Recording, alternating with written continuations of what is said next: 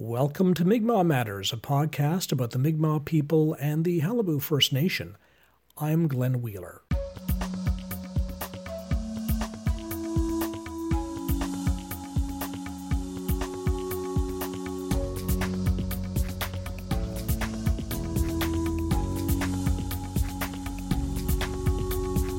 I'm not in the studio this week. It's powwow time, and I'm in Corner Brook on the way to York Harbor from Conn River and the Mi'kmaq powwow this past weekend. But I wanted to share the interview I did this past week with Jamie Lickers, who's doing the Abbott case for the Mi'kmaq First Nations Assembly of Newfoundland. I met people at the powwow in similar circumstances as Justin Abbott. People who've had their status for 7 or 8 years and are now losing it. One of the people I talked to at Conn River was Greg Janes of the Mi'kmaq community in Burgeo. Greg Janes is one of the many veterans who are losing their status because they were serving in the Canadian Forces. Ironically, they were allowed to vote in their Newfoundland ridings and federal elections, but their absence serving their country is being used as a basis to take away their status cards. Greg Janes and 5 other veterans have retained Jamie Lickers to proceed with a judicial review in federal court on their specific situation.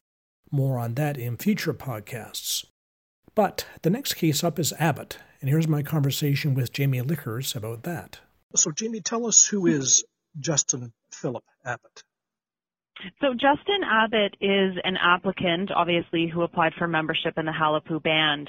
He's one of the individuals who submitted his application long before the date of the recognition order. He actually submitted his application back in October of 2009, and he's one of the many people who was originally granted membership and Indian status and then has since had that status revoked pursuant to the reassessment of applications. So he was a victim of the point system, one of those many people who got one short of 13, he got 12, and therefore lost his status.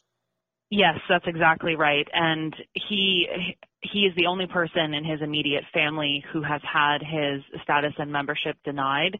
His mother, father, and his brother and his sister, I believe, were all granted membership and Indian status. And actually, his brother, who also resides outside of the island of Newfoundland, was granted status, and Justin was not. You'll be back in federal court on this matter. And so is this your matter before federal court? Will it be a judicial review?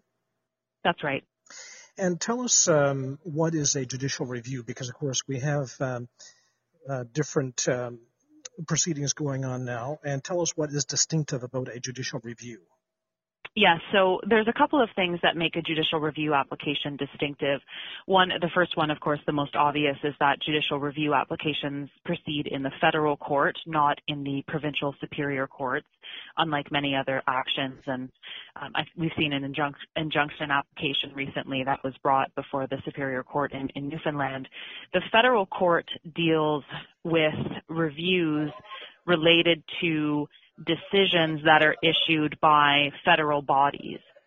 So any decision that is issued by any sort of government or quasi-government body, which is an exercise of a federal power, is reviewable only by the federal court, which is why these applications are proceeding in the federal court.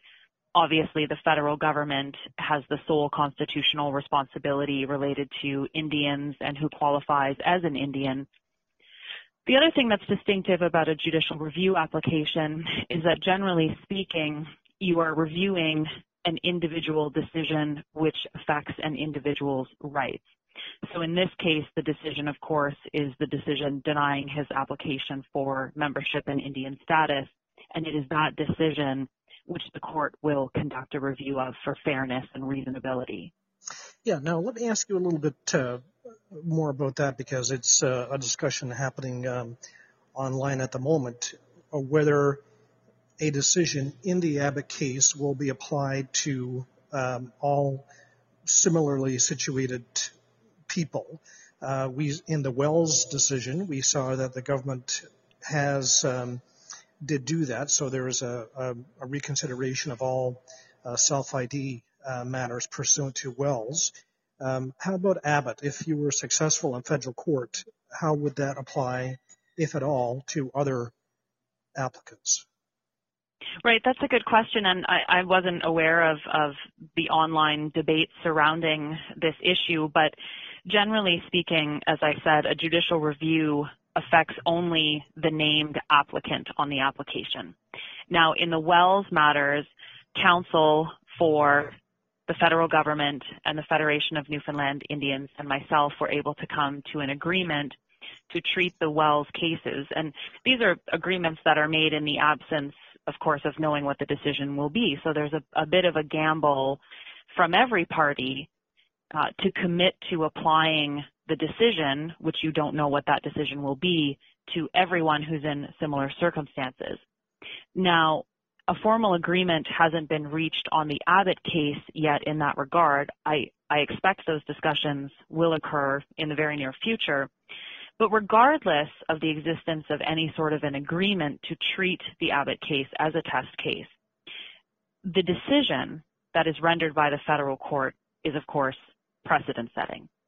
And while the specific decision the court makes about Mr. Abbott's application may only apply to Mr. Abbott, if they make any sort of a finding in relation to the point system generally and the fairness and the reasonableness of the point system, that is something that the federal government will have to take into account in regards to all applicants.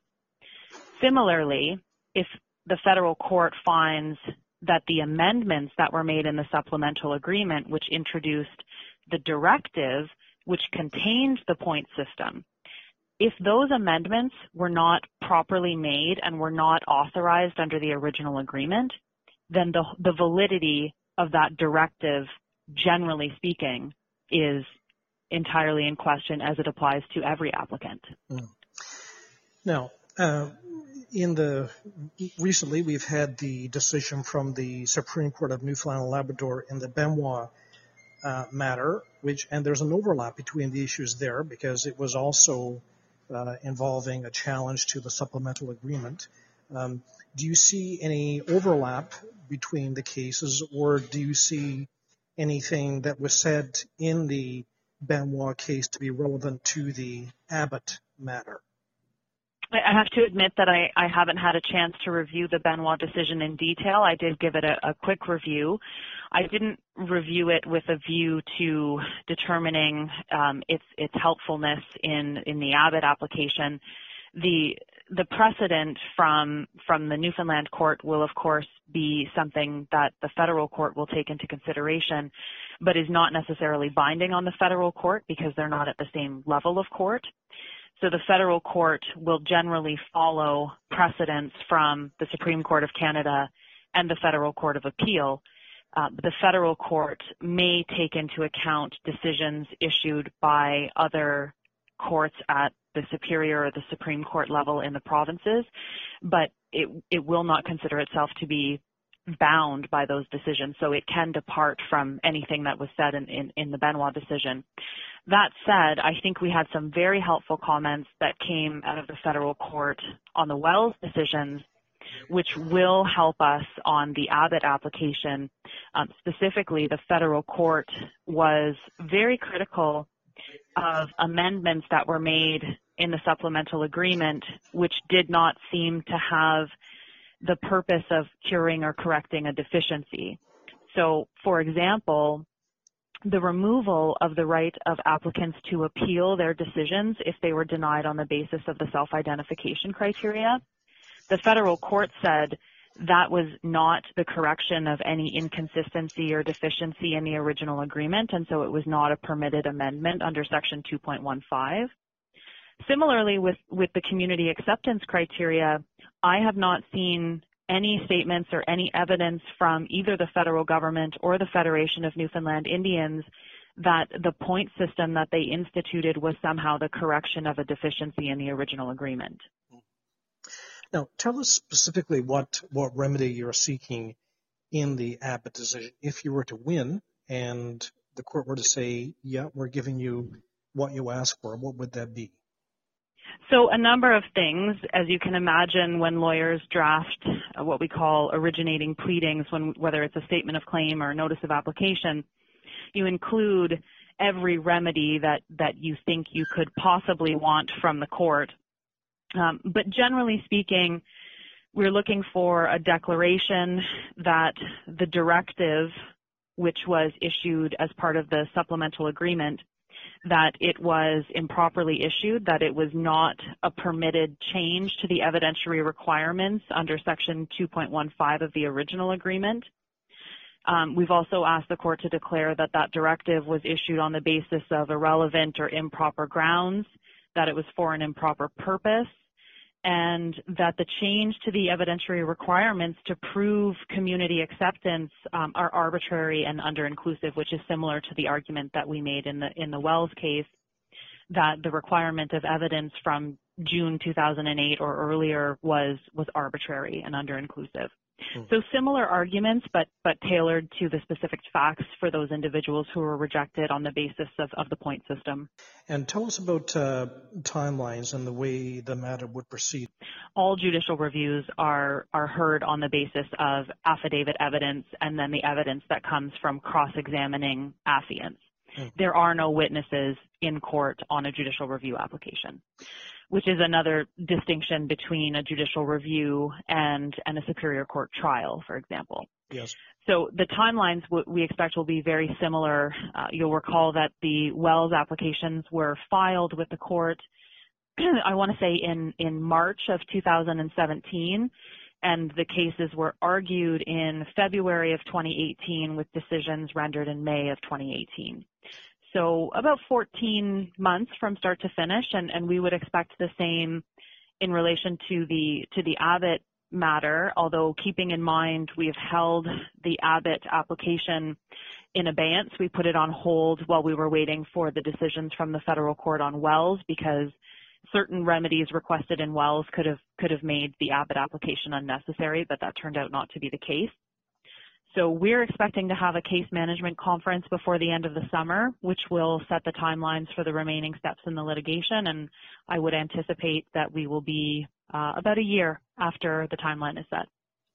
So if that takes place in August, we would have, you would expect to be in federal court sometime before August of 2019. I would hope to have a decision from the court around August, because we've already filed the application. The application is in. So the next step in the Abbott litigation, we're not starting from step one, but the next step would be the production of affidavits and then the scheduling of cross-examinations, followed only by written submissions from counsel and then a request for a hearing date. Right. And would the hearing be in Toronto as with Wells? It could be in Toronto or Ottawa. Would be most convenient for counsel. Because it's a judicial review application, we don't have to worry about the convenience of witnesses who have to travel to testify. So as we did with Wells, we notified the federal court that the parties were agreeable to arguing in either Toronto or Ottawa based on which court had the first available date, and it just happened to be Toronto. Lawyer Jamie Lickers of Gowling WLG. And that's it for the show. Powwow time continues. See you in Flat Bay next weekend for the Bay St. George Powwow. Allison Baker is the technical producer of Mi'kmaq Matters. Celebration time used with the permission of Mi'kmaq artist Marcus Goss. Like us on Facebook, follow us on Twitter. Listen to Mi'kmaq Matters on Bay of Islands Radio and Norris Point and Rocky Harbor. Tune in on Voice of Bombay. And in St. John's, catch us on CHMR. I'm Glenn Wheeler. Till next time.